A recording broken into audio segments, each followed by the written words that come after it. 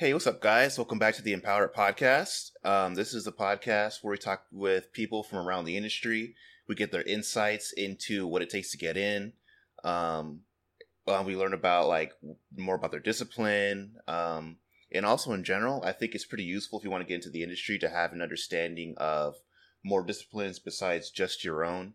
My name is Byron Beasley. I'm a software engineer at Encore Music Technologies in LA. And we also have Steve Meehan, who is a recruiter at Onward Play. And today we have a special guest with us. So, we have, sorry, we have Preston Dennis. I know your name. I just was on the wrong page. But, you want to go ahead and introduce yourself, give us a little bit of your background, and then we can kind of go from there. Yeah, my name's Preston Dennis. I'm actually a senior character artist and 3D journalist with Wild Seed Games, small startup remote company. I just started with them here in July of this year. It's actually my first job in the industry. Previous to that, I did a lot of mechanical design, and I also did some work where I was kind of in between a 3D artist and a mechanical designer. One company I worked with, we built a training simulator for the military using engineering tools, engineering CAD models that we would convert and then use the Unity game engine to build the actual maintenance trainer. So.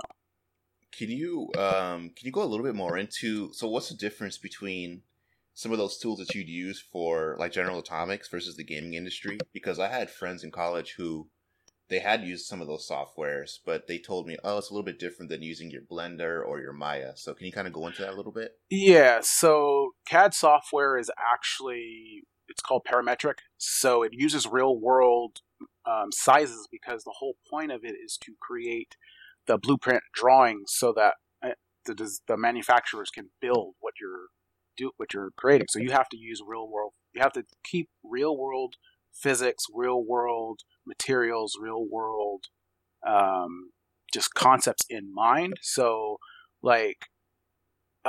some things that you can do in a software like 3ds Max, Maya, you can create an object and it wouldn't necessarily work in the real world. Mm-hmm. Well, engineering tools, it has to work in real world because you're literally building it virtually as a test to make sure that it can then be stress test and because I was like tessellation inside of like 3ds Max. They use tessellation inside a CAD tool to test when will it break? Like under what stress conditions will it break? How does it bend? How does it heat up? What is the cooling point? They use this stuff in physics to these 3D softwares for physics, but then for games and 3ds Max and Maya and stuff like that, it's really just visual. Okay. So you don't have to think about it working in real life. You just have to make sure it looks like it could work. So that's the big difference, and it is like they both use terms like extrude, sweep. You know, the terms are all the same, honestly, that's where I started. Okay. I started doing 3D in that stuff and got myself familiarized with that, and then ended up finding ZBrush, Maya, 3ds Max a little bit later. Okay, that's really interesting. I actually see kind of a parallel there. I've done some sound design in the past, and I read a forum post that kind of said it best in the sense that someone's like, "Oh, so if I record a sword swinging, shouldn't that be good enough to reproduce like the sound of a sword swinging in the game?"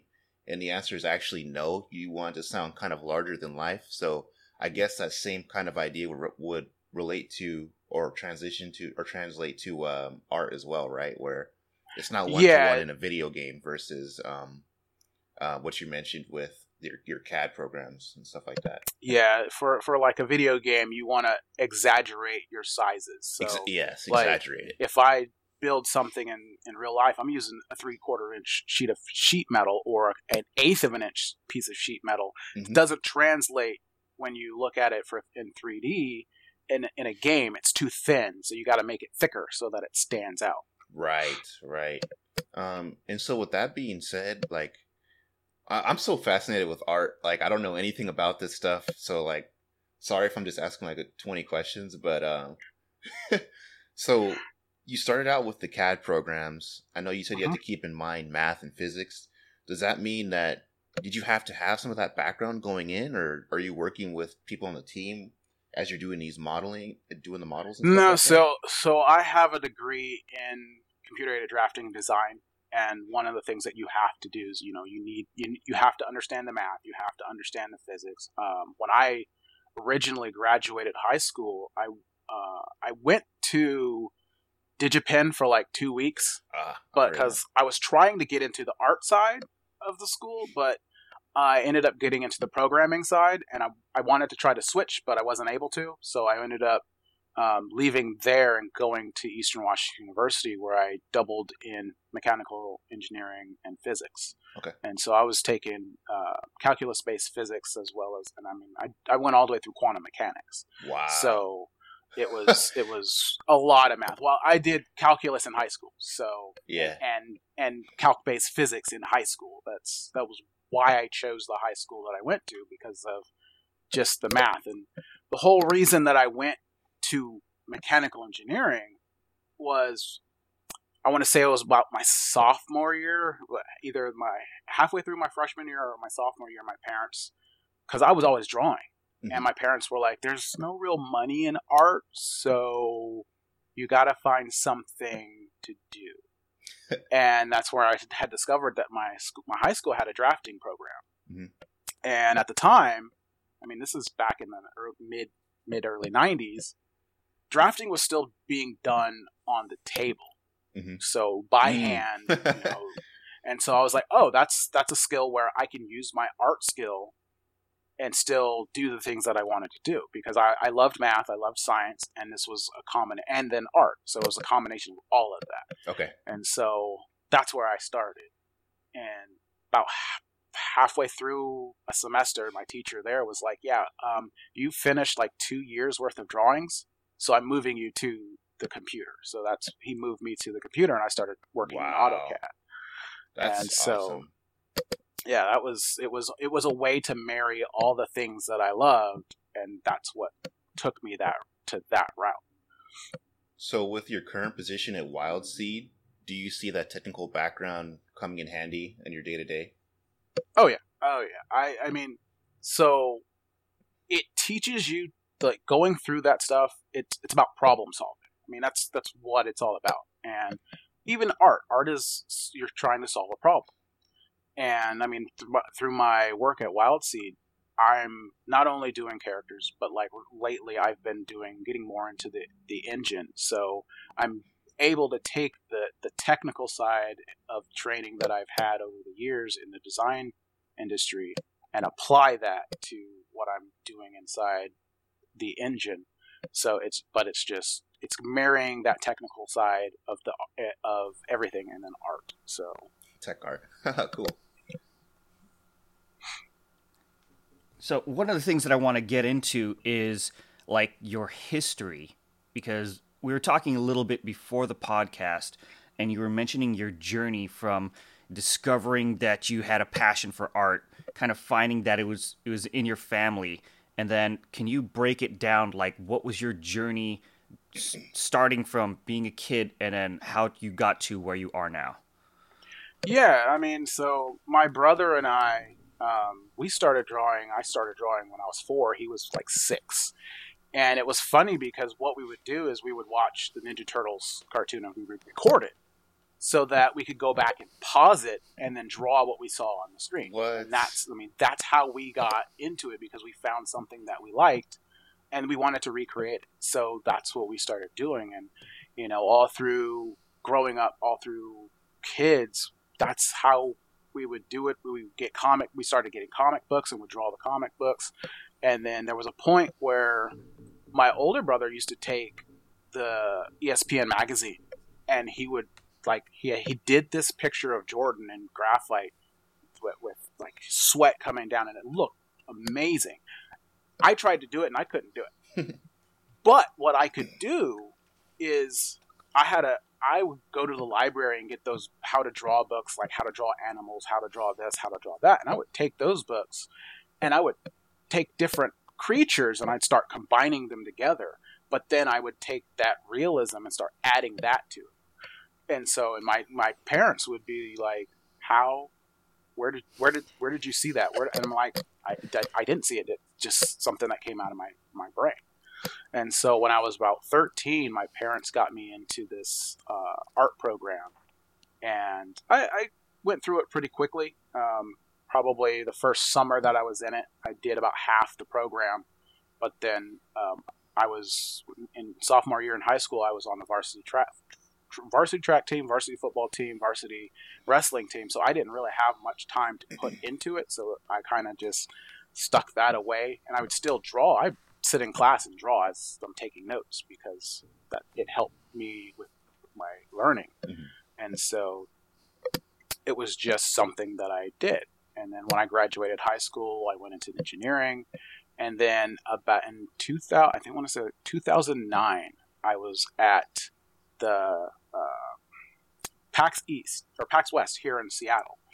And I was walking through the artist sections, and I came across this guy who was doing, like, making 3D models, but he was sculpting, and I'm like, what are you working on?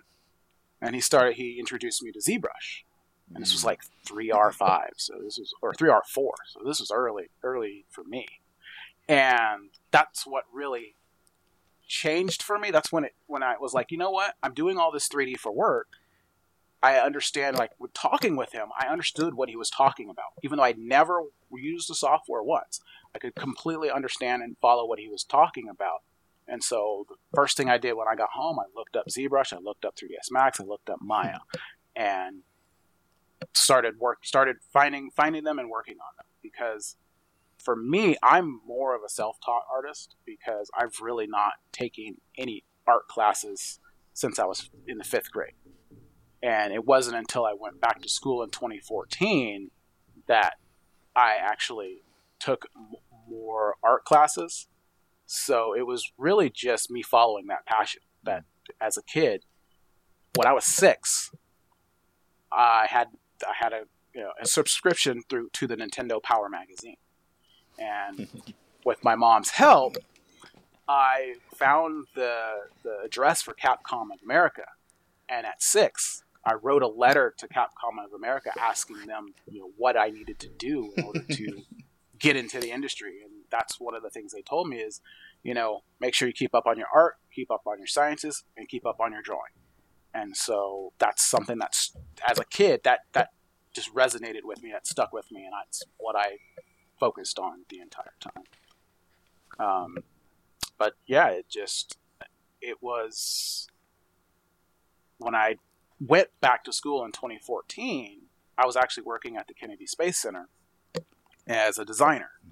And I had the opportunity with tuition reimbursement, and since I was in Florida, Full Sail was there.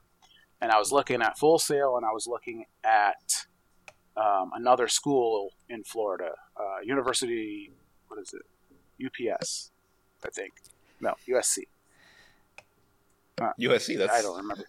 No, it was University of Central Florida, UCF. Yes. So, and I was literally like, one school was here, the other school was down the road, same road, and then I was like kind of in the middle.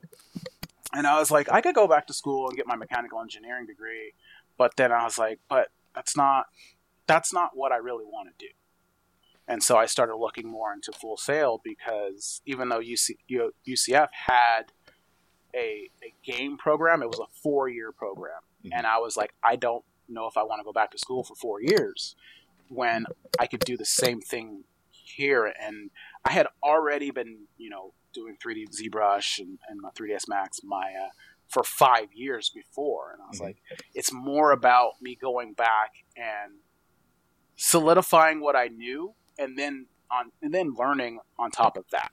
And so that's why I chose to go to Full Sail, because I knew that I could get in, I could do what I needed to do, learn what I needed to learn, get out, because I was really looking to finally change careers and get out of engineering and get into something that was much more creative, because engineering is fun, but it's not creative. It doesn't have that creative spark that creating artwork really does. And so I went to Full Sail. I graduated in 2016. I actually graduated a month early and valedictorian. Wow. When I was there. And there was a point where when I was working from home because and then going to school at the same time. And there were months where I was getting like 3 hours of sleep. Oh, wow. Because I had to do my work, then my school work, and then my school class work, and so I wasn't getting much sleep. But I was given an ultimatum by one of my managers, and they were like, "You can either drop out or quit your job." And I was like, "Well, that's not going to work." So I figured out that, you know what, Full Sail has an online program, so I switched to the online program, finished my work, finished the school through the online program, but then also continued to work. So, awesome. And then shortly after that is when I got a job, my first real studio 3D kind of job, working in simulators with Lockheed Martin, which was fun. But simulation is one of those things where a lot of people don't realize. Like, we use 3ds Max, we use Quixel package for our texturing and Photoshop. We used the Unity game engine, but a lot of people don't realize that you're actually now using gaming tools to make simulators. Yeah. So they're very becoming parallel. So Yeah, I kind of wanted to go more into that.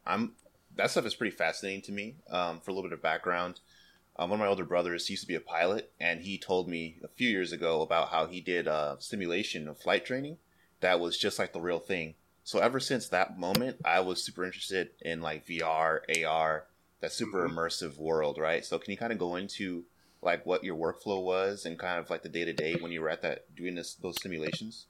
Yeah, so what we ended up doing, we ended up getting the engineering models from Sikorsky.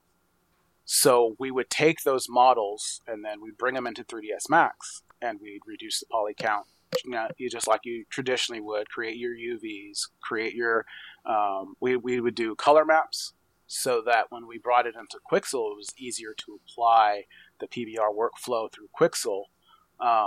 And then, from there, we'd just bring it into the engine.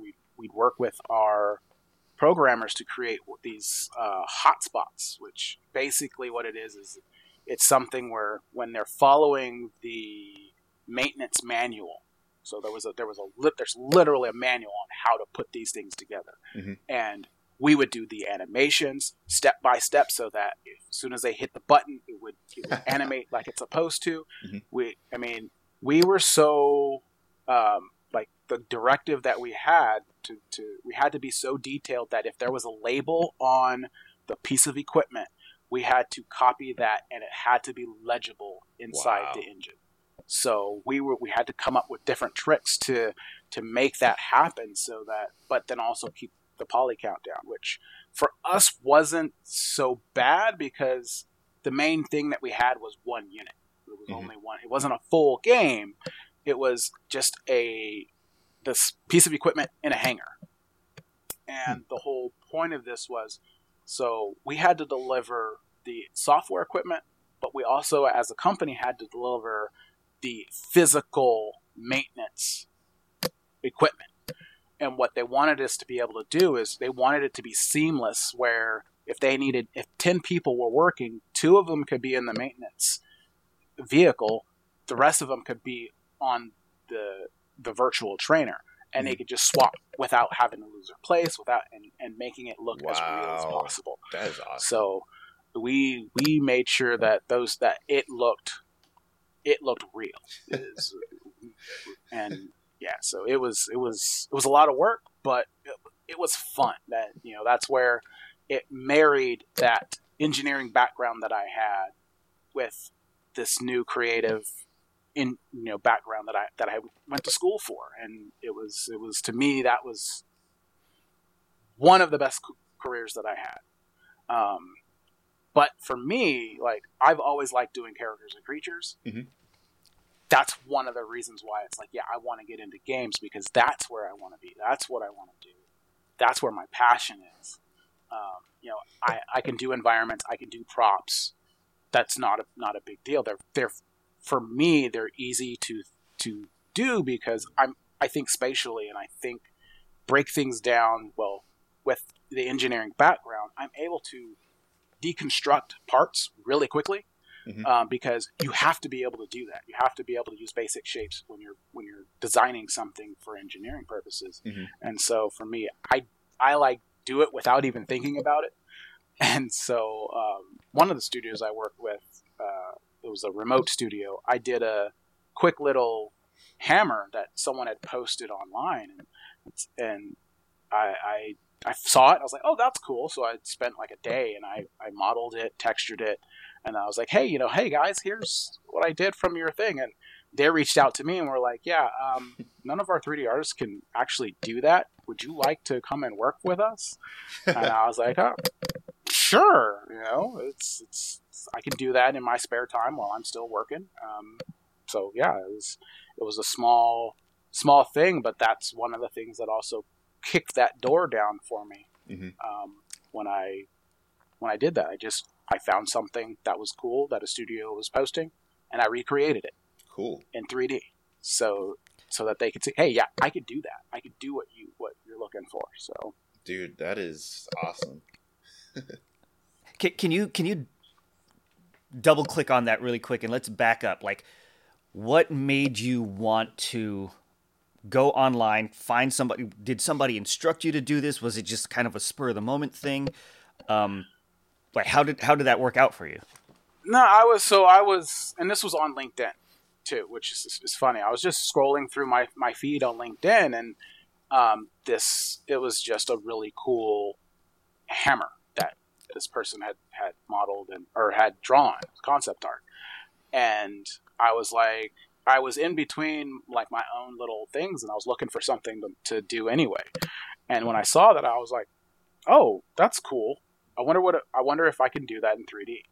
And that was just it. I just, spur of the moment, saw something I liked, thought it would look cool in 3D, and I recreated it. And that's how I do a lot of things. There's a lot of times where I'll just be scrolling on either Pinterest. If I don't have an idea already, I'll start scrolling through Pinterest. I'll scroll through Instagram, even LinkedIn. So different social media sites, even Facebook, and just see if I can find something that's cool. And a lot of the times I'll find something and I'm like, that's cool, but I want to embellish it. And so I'll take it and I'll start with it and then I'll go more with it. But for this particular project, I was like, oh, this is cool. I just want to do it. And so I did it. And then I I don't even know why. I just was like, hey, I made this because I saw this this concept art that you made. I liked it. So I made a 3D model of it. Here you go. And it's funny because it's the same concept artist that we have at WildSea now. So, and it actually, I think, that's one of the reasons why I was able to connect with her, because I connected with her and we worked together, and then she left that studio. And like earlier this year, I got laid off from General Atomics, which it happens. And so, but it was like the day I got laid off was a Thursday. The following Friday, she had posted that she had gotten a job with WildSea, and I congratulated her. And then 2 days later, I get a message from other people at WildSea, and they're like, hey, are you interested? And we want to talk to you. Are you interested? And I was like, yeah. And so it literally just rolled into, I was put on 60-day administrative leave. A couple days later, I started talking to WildSeed, and by the time that my 60 days were up, I was already hired with WildSeed and was just waiting on my start date. So it was just one of those things where it just, one door closed, another door opened. And if I hadn't seen that post where she had posted that she got a position there and I congratulated her, I don't think it would have happened that way. So it was just kind of one of those things where it just, one rolled right into the other. So That is so cool.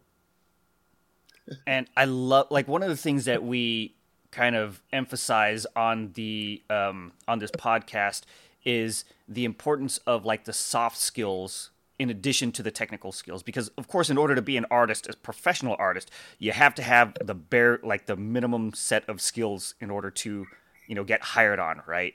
Mm-hmm. And I know one of the things that you highlighted right now is kind of like how the social connections have been so helpful for you, whether it was posting online and you just connected with somebody, like you found their work, you recreated it in 3D, mm-hmm. and that led to your job there. And then one of the connections that you made at that company actually helped you in getting your spot in this new company where you're at right now. Yep. Like, can you go in depth into, like, were these things that you were intending to do on purpose, or like, did you have a mindset that you're going out and, hey, I'm going to network for the purpose of getting a job, or like, was there some sort of other motivation for you? Well, I mean, it stems back to the engineering industry, because the engineering industry is very similar to the gaming industry, and where it really boils down to who you know, not what you know. You'll get your next job because of someone that you've known. Because a lot of the times you start off as a contractor. So if you know someone that's working at a company that you want to work for, it's easier, especially if you're friends with them and you've made a good connection with them, to reach out to them and say, hey, is this company hiring? Or like, I've had people where I've recommended them. I'm like, hey, this company is hiring. I know this person. Talk to this person, and they know me and they like me. It's like, so they're going to take my recommendation stronger than them just finding a someone online. So it really is important to have those connections with people, and not just for work, on a genuine level. You work with them. And I mean, I still reach back to some of the people that I talk to. The manager at NASA that I used to work with, I still talk to him every so often. And he's always just like, when are you coming back? And I'm like, well, that was fun, but I don't want to go back. And number one, I don't want to be in Florida anymore. It was just too warm. But it's just one of those things where you have to be able to talk to people. You have to be able to make those connections, mm-hmm. because you never know where that's going to lead. And, we had one of these couple guys when I was at Full Sail, and they were class clowns, and they would always be joking around. And the teachers would always tell them, the people that you're in the classroom with are the people that you're going to get hired with. And it's very true, because one of the guys, he got up with me one day, and I was like, you know what? It's like, as things stand right now, I was like, it doesn't matter how good you are. I would never want to work with you, because you don't work hard. You play around all the time, and it's not something that I'm going to have to work with, because if I have you on my team, that means that I'm going to have to do more work because you're off clowning around. It's like, so you really have to understand that what you do and how you act really does, tell people whether they want to work with you or not. And if they don't want to work with you, they're not going to recommend you. And that's the other side of it, because you can want to have fun, you can want to do these things, but you got to know when to clown around and when to do your work. Mm. And that's one of the things I see prevalent in either industry, because you got to get your work done. That's the whole thing. You mm-hmm. got to get your work done, because if you don't do it, someone else is going to do it, and they're not going to like you for it. Exactly. And like, part of me wants to dig deeper into, like, how did you figure these things out? And because I remember you going into your upbringing, and then you learning how to, you participated in team sports, right? Mm-hmm. And was there actually any influence in what you learned in team sports that translated to the professional world? Like, how did you come up with these different ideas? A lot of it is just sportsmanship, and my parents growing up, they always taught, do unto others as you would have them do unto you. So if you want someone to do something nice for you, you got to be nice to them. You treat them the way you want to be treated. And as long as you're doing that, it seems to radiate, because if you're putting out good energy, you're going to receive good energy. And I mean, yeah, it's life. We're going to have bad energies, but you got to also learn how to deal with that. And being on a sports team where you have different people, different backgrounds, just butting heads sometimes, you got to be able to work through those things. And even with engineering, like at the Space Center, we had Lockheed Martin, Sikorsky, SpaceX. We had a lot of different companies all working together to create the ground support equipment for the SLS rocket. Yet each manager had different managing styles. Each person had different ways that they would go about creating their work. But at the end of the day, we all had to come together and make it work. And there were so many times where we would be under a crunch, where they're like, yeah, we have 1,000 hours that we have to complete in the next 2 weeks. And so everybody would be on hands trying to work together to get it done. And there were times where people would promise to come in and they wouldn't show up. Well, the next time you go around and you have that crunch, those are the people that you wouldn't ask to come in. Those are the people that you wouldn't allow to take that overtime, because they're not going to use it. You can't trust that they'll be there. And just having that trust in your coworkers is huge. And so I mean, that's a big part of it. In sports, you have to trust your teammate. Well, when you're working, it's just the same. You're still on a sports team. You're a team, and you have to work together. Backgrounds be damned. You have to work together. You have to learn to work with people that you wouldn't necessarily hang out with. Mm-hmm. And I love how, like, that example in your educational kind of stage of your life, how those skills translated into your success as a professional. Now let's go into some of the other things that we were talking about, where your education may actually hinder you in your professional success. And one of the things that we talked about prior to the podcast is that when you're talking with teachers, one of the quotes that you mentioned is that using a reference is cheating. And yes. I think a lot of us hear that in school. And can you tell us about your experience with that? So, I mean, as a kid, I would always draw. And that's where I was hearing it. It wasn't necessarily from the teachers.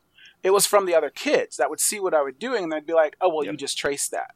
And it's like, well, yeah, I traced it, but it's teaching me the things like volume. It's teaching me certain aspects of how they created that specific type of art. And even when I went to Full Sail, a lot of the kids, I say kids, but 18 to 20-year-olds, and of course I was like 34 at the time. But they would, when we would go through certain classes and we would talk about using reference, they'd be like, oh, but that's cheating. And it's like, no, you have to reference things. It's like, no, you have eyes, so you're going to see things. And no matter what you do, your brain has stored all this information as reference. So you're just recalling that. But by having a piece of reference directly in front of you, now you're seeing what you're trying to do, and you can recreate it without having to have the imperfections of your memory creep in there. So if you're trying to make something that is like photo real, yeah, you want to use reference. Like when I was talking about my brother and his Michael Jordan picture, he used reference, and I mean, it was like a 3x5 picture, but he blew it up to an entire sheet of paper. So it wasn't tracing. He was just reusing the reference.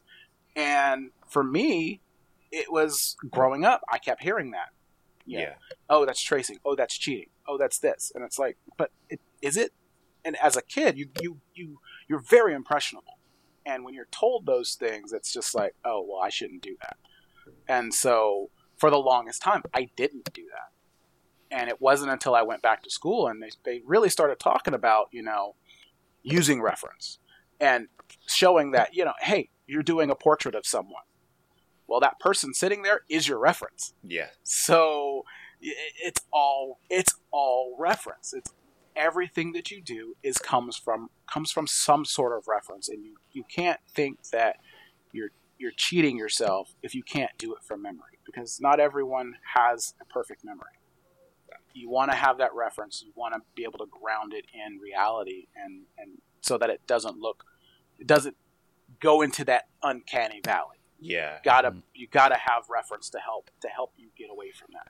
And of course, as you do it, you won't necessarily need that reference as much, Mm-hmm.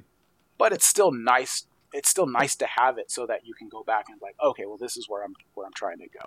Right. So, it would seem that having that engineering background allowed you to kind of think about it in that way. I don't know if you would agree with that, but oh yeah, yeah, it's a technical way of thinking as far as I'm, and most people, and this is one of the funny things that they used to mess with me when I went back to school, because I do have that technical side, mm-hmm. and I can draw out the experiences that I've had from that technical side mm-hmm. to create art. Mm-hmm. And they're just like, that's not normal. Like, most artists don't have that way of thinking. And I'm like, well, yeah, I have a different way of thinking because I've had different experiences. And it's like when you've done this for 10 plus years, it's something that's just going to be ingrained in you. And it does help me, at least, speed up my thinking process, because my brain's already there. Yeah, that's so interesting too. I love hearing that too, because I can definitely relate to that in the sense that I have a music degree, but I do a lot of software development now. And one thing that I say to people now is that learning programming made me a better composer. It's just the idea of just working from a template, just getting that shit down mm-hmm. on paper, and just working with this limited set of tools to see what you can actually create. It's really interesting, right? Because I also had that experience with classmates who I'll be reading a book on mixing, and like, oh well, I just kind of feel it out, and I'm like, why is there a shame in having a process to actually get this art done? Like, that's what you're going to be doing professionally. Yeah, you better start now. I don't know. It's just a really interesting thing that students in particular always feel that way. Yeah, I mean, I've noticed with a lot of even at my current job, a lot of the times the idea of pre-production is kind of like, well, we got to do this, and they'll skip all the steps to building something and try to get straight into the detail. And it's because the detail's where it's fun, but you got to have a plan, and part of that plan is trying things out at a lower detail level, mm-hmm. just to get like shape, volume, things like that. Right. You throw if those aren't right, and you start throwing details onto it, your details are it doesn't look right. Mm-hmm. And that was one of the things in school that I really had to think about, because it was like, we had one of our assignments was to create an arm, and the teacher made a comment to add in some of the chest, because so that you could see where that connective tissue is going. Mm-hmm. And the first thing that I did is I got a bunch of reference and I started drawing an arm and doing all the shading and all this stuff. And people were like, why are you doing that? It's not part of the assignment. And it's like, it's not part of the assignment, but it helps me to visualize what it is that I want to create. It's a part of that process. And so we had a week to do it. I did it in 2 days. Wow. And they're like, how did you do it? I'm like, I did all that work, doing all the sketching, doing all the drawing. So I knew where I knew where shadows should fall. I knew what volumes I wanted. I had already done that process and got it into my head. So now it was just taking that and doing it in 3D. And I was also the only person that added in the chest. And so the muscle structure in the shoulder looked good. And everyone else was like, I can't get my shoulder to look right. And I'm like, you need to add in the clavicle, you need to add in this area of the body so that you can see how that volume is working. And they were just like, well, that's just too much time. And it's like, then it's not going to look right. You want it to look right, but you're not willing to do that extra work that will help you. Yes, it's a little extra work, but it goes a long way to help you to see that true volume that you're trying to create. Because your arm doesn't just float out in space; it's connected. So you do the work and you see how it's connected, and then we'll go from there. And it sounds like that's such a great illustration of the mentality that it takes to be a professional. There's so many people that say, "Oh, I want to work in video games," and they expect to make an immediate jump without doing the work beforehand, the discipline, the social skills, the how do you approach problem solving in general? And it's clear to me that you understand the work ethic that's required to be good at something. You understand that it's not just about the finished product, but it's also about the process of going through all of the little details, all of the little hurdles that you have to, that aren't seen on paper, right? Yeah. And for you, what are the things that drive you to be able to do those things? Is that something that you were taught as a kid? Is it something that you picked up in a book? What is that for you? I mean, a lot of it comes from just watching my parents. Both my parents. My dad was in the military, so he had a really strong work ethic, and he instilled that into us because he wanted us, and my mom too. They wanted us to do better than they did. That was their whole thing. They wanted us to have a better life than they did, and they know that not everything they did was perfect, but it never is. But by being there and sitting down and talking to us and having real conversations with us as kids about those types of things, those were the things where it's just like, my parents, with school, my parents were like, you want to play football, you want to do these sports, then you have to keep your grades up. And so I graduated high school with a 3.98. Wow. Because I wanted to make sure I could play sports and that I could, that was my thing in high school. And I mean, yeah, artwork and those things aside, because I would come home from football practice, my parents wouldn't even know I was home because I was in my room either drawing or playing video games. And so it was just, that's the kind of kid that I was. But I always made sure I got my homework done. I always made sure that I got those things done, because if I didn't, then I couldn't play sports. I couldn't, go to this dance. I couldn't hang out with my friends because schoolwork came first. After schoolwork, I could do whatever else. But it was instilled in me through my parents. But at the same time, for me, it was fun. The process was fun. I liked going to school. I liked learning new things. And I guess that's one of the reasons with my current job. I love the fact that I'm learning something new every day. I'm challenging myself every day to do something different, to do something better, and to grow as a person and as an artist. And to me, those are the things that drive me. Is the ability to grow and become better. And, do better, be better than I was yesterday. Be better than I was a week ago. Those are the things that have been instilled in me since a child. Is be better, do better. Mm-hmm. Dude, that's awesome. And I love the example that you're setting for all of the aspiring game developers out there. And I'm sure now that more and more people are understanding and seeing that you work in video games, I'm guessing you're having people come to you and say, "Oh, how can I get into the industry?" So if anybody does come up to you, what type of advice do you like to give to those people that are like, "Hey, I'm in school right now. I'm looking to get a role in the industry. How can I do it?" What would you say? So one of the first things that I do when I'm talking with people is I ask them a question. I'm like, what is it that you want to do? Because a lot of people are like, well, I want to do games. And it's like, but what do you want to do?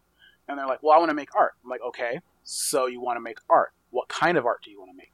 Do you want to do 3D models? Do you want to do 2D textures? Do you want to make animations?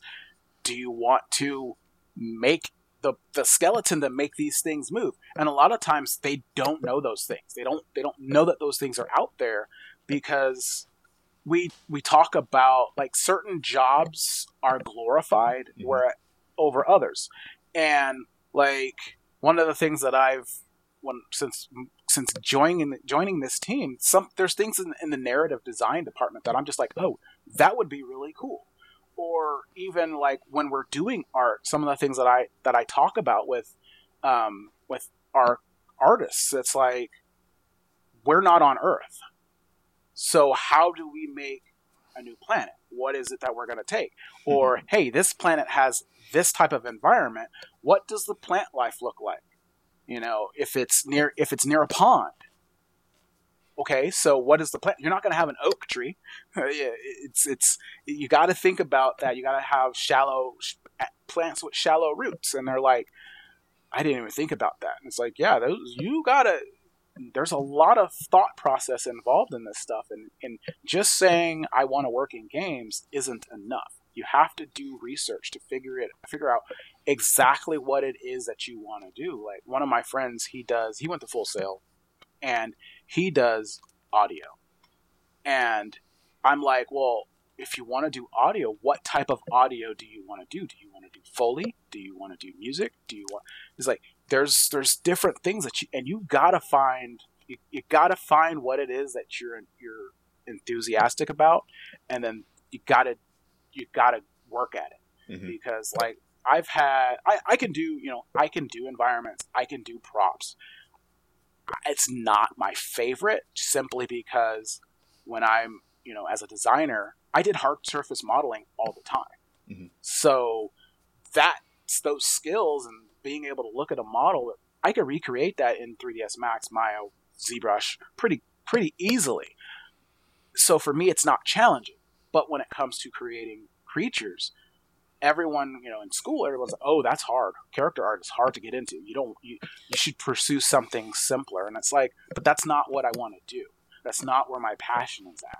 So, and for the longest time, it took me a while to find a job that fit where I wanted to be in industry, because a lot of times people will be like, well, your background doesn't match what we're looking for, or you don't have the experience on your resume. And it's like, my resume is one thing, but my artwork is something completely different.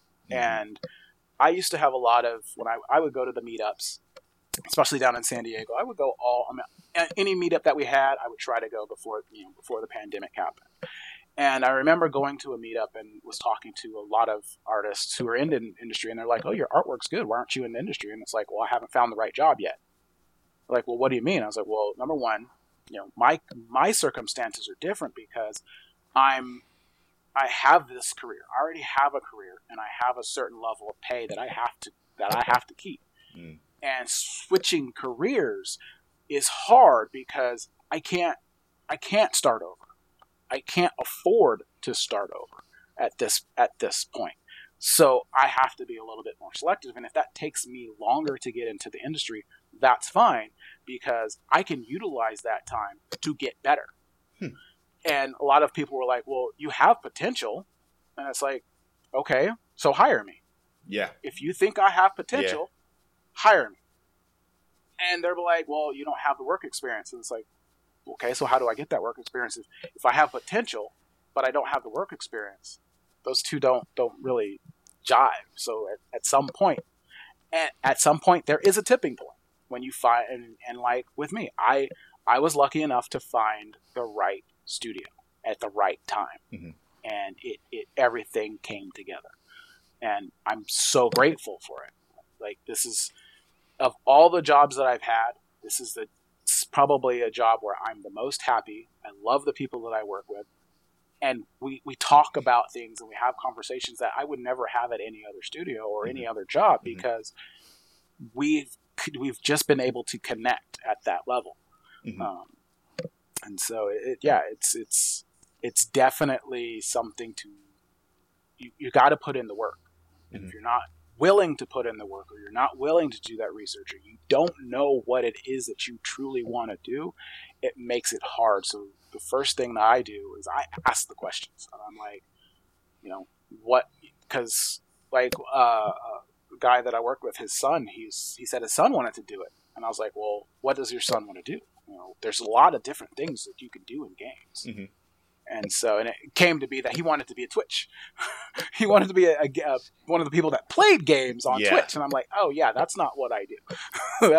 I actually make the games. I make the artwork. I do these things. And he's like, oh, it's like, I didn't know that was a job. And this, of course, this is coming from a senior engineer.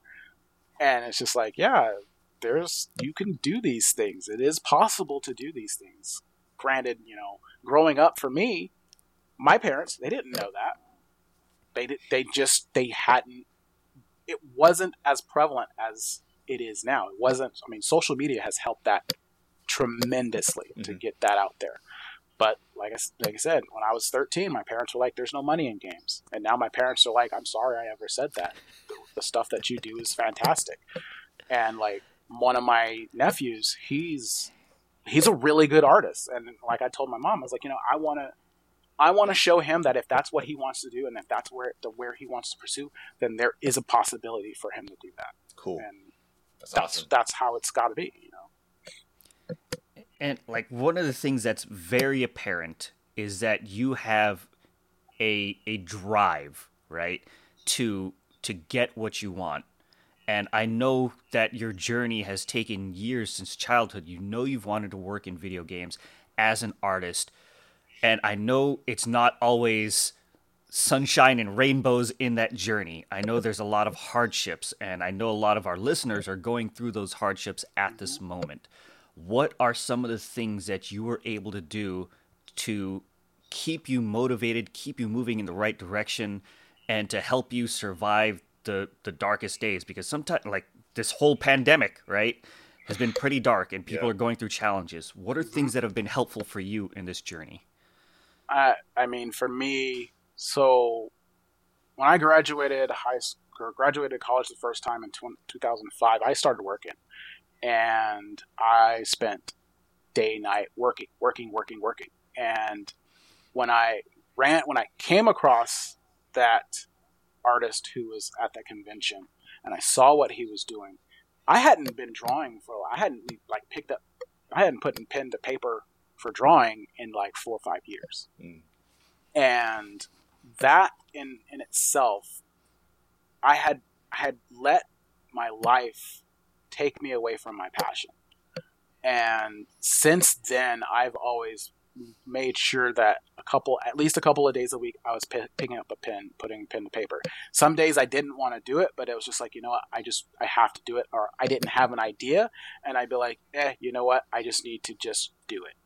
And the funny thing is, when I would do that is when I would come up with the most interesting creatures to me, because it's like, oh, I had nothing. It was a blank slate, and I would create something and I'd be like, oh, that's actually really cool. And then I would want to continue on iterating it and making it better, And I just always have to have something to go for. Like in my spare time, I'm building my own game.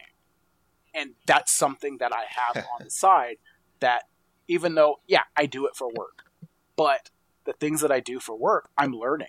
And I'm like, okay, I'm learning this here. I can apply that here. Yep. But then there's things where I'm doing for my game where I'm like, oh, I could apply that to my work.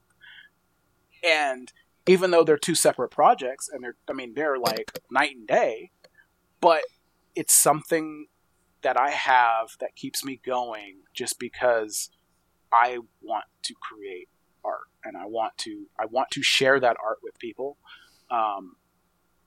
It's just, it's always been like when I was a kid, I was into Marvel, and one of my things, Marvel's mutants. And it's like, if I was a mutant, what would I want my superpower to be? My superpower, it slightly changes, but it's always the fact that I want to be able to create something artwork wise, and I either think that's me, or I create it and be like, yeah, that's one of my friends, or that's something that I want to be. So my superpower was always to be able to bring artwork to life. Cool. And games allow me to do that. It allows me to take my imagination, put it into a form that I can then essentially breathe life into and share with other people. So, and I mean, that's what drives me, is being able to create my own worlds, being able to create my own worlds and share them with other people. Dude, I absolutely love that. And that's such a powerful kind of reminder to really know yourself and know what are the things that you're passionate about and what are the things as an individual that drives you. Because for each of us, it's something different. Like some people love art. Some people love like spreadsheets and documents. Some people love the social interaction of working with people, working with others. So it sounds like one of the biggest things is just like knowing yourself as an individual, asking yourself the questions, what do you want to do? And then what's the thought process behind actually getting to do that professionally? Mm-hmm. So, dude, that's awesome. Thank you. Thank you. And finding those people and talking to them. I mean, that's probably the hardest thing for me, because I'm an introvert, but I like talking to people. Mm-hmm. It's hard to sometimes break out of that shell and because you're worried about what people are going to think about you. And I mean, that incident, that idea kind of went out of my head back in 2016. I was in a pretty bad accident, at least, and I realized that, you know, at any point in time I could end, my life could end. And so the idea of having someone, the idea of, you know, letting what someone else thinks about me control what I do is kind of just like, why do you need to think that way? Why did I think that way? I am my own person, and I have to live my life in a way that makes me happy. And if it makes you, if you don't like it, I'm sorry, that's your problem, not mine. You know, so I'm going to do what I do because it makes me happy and I enjoy it. So I won't do anything that's illegal, because that's just dumb to me anyway. I just don't want to put myself into that, and I don't want to do anything that's going to hurt anyone else. Right. But if I enjoy it and it makes me happy and it doesn't endanger anyone else, then I'm going to pursue that, because that's what makes me happy. That's what I enjoy, and it's just how my life is going to be. Dude, I love that so much, man. Opinions don't pay rent. Very much so. So it goes back to because I play a lot of MMOs, and people are like, "Oh, you should do this." I'm like, "You're not paying my subscription fee. Yeah, you can't tell me how to play it." It's like, fuck, dude. The way I play it. You know what? I tried cashing that in with my landlord, but believe it or not, he didn't accept it. Well, you're the one that pays your rent in that aspect, so. Yeah, I know. But yeah, man, that's awesome, man. And as we reach the end of the podcast, I thank you for coming on and speaking with us. Personally, for me, this is super exciting. I've always been fascinated with pretty much all facets of art, so it's really cool to kind of hear your process, hear your life journey, stuff like that, what you've worked on. And so as we reach the end, are there any kind of parting words of advice you'd like to give our audience? Like Steve kind of touched on it earlier, like people who want to get into the industry, like what can they do to get in portfolio-wise, networking, technical skills, soft skills? What's some advice that you'd give them? And also, where can people find you? Like, do you have an art station, LinkedIn, stuff like that? Yeah, I mean, essentially, as an artist especially, show your work. Share it. That's a big thing, because as artists, we are our worst critic, and we could do something that we think is terrible, but someone might see it and be like, "Oh, that's amazing." Mm-hmm. So sharing your artwork is going to help get you out of that introverted state a little bit. But but also, working on your soft skills, talking to people, just like I said, if you have a IDGA, or you have, there's one that I attend, Game Dev Drink Up. Oh, nice. That meets once a month, the second Thursday of every month. And they're in a lot of different cities. They have a Discord now, because it was that we were meeting, monthly in person, but now we do everything through Discord. Mm-hmm. But just talking to people, asking questions, be inquisitive. You want to do these things. Well, what you got to understand too, there's a lot that you don't know, and you're gonna have to ask those questions in order to find out. Now, as far as finding me, I have my ArtStation. You can find me as it's the same for my ArtStation, my Twitter, and my Instagram. It's NotSerp, NOTSERP, and then the letter D. It's basically my first name backwards, and then my last initial. But it's what I tend to use, just because, like, my idea. I'm the type of person that I think differently, so I like the idea of NotSerp Send, because my last name is Dennis. Well, Send is my last name backwards. Mm-hmm. So I do things like that because it's to me it's like, oh, that's a little clever. But a lot of people are like, huh? And it's like, it's just my first name backwards. NOTSERP. But yeah, it's just get out there, put yourself out there. Don't be afraid to put yourself out there. You're gonna get some no's, but a no isn't a no. A no is just a not right now. You may not have the skills right now, but keep working at it. Don't take no for an answer. Keep working at it, and you'll eventually get to a point where everybody's going to be kicking you down your door and be like, "Hey, can you do this for me? Or can you do this? I want to work with you on this." Mm-hmm. But you have to put yourself out there. You have to be vulnerable. Vulnerability is not a bad thing. It leads to bringing more people into your world. So cool. That's awesome. Thank you so much, Dennis, for speaking on this episode. That was a great episode. That was awesome, man. And I'm glad you had me. Thanks for asking me. Yep. All right. And all right, guys, that concludes this episode of the Empower It Podcast. Again, I'd like to remind you guys, we are on pretty much all the social platforms: TikTok, Instagram, Twitter, stuff like that. You can find us at Empower It Podcast. And also, we stream every other Sunday, most of the time.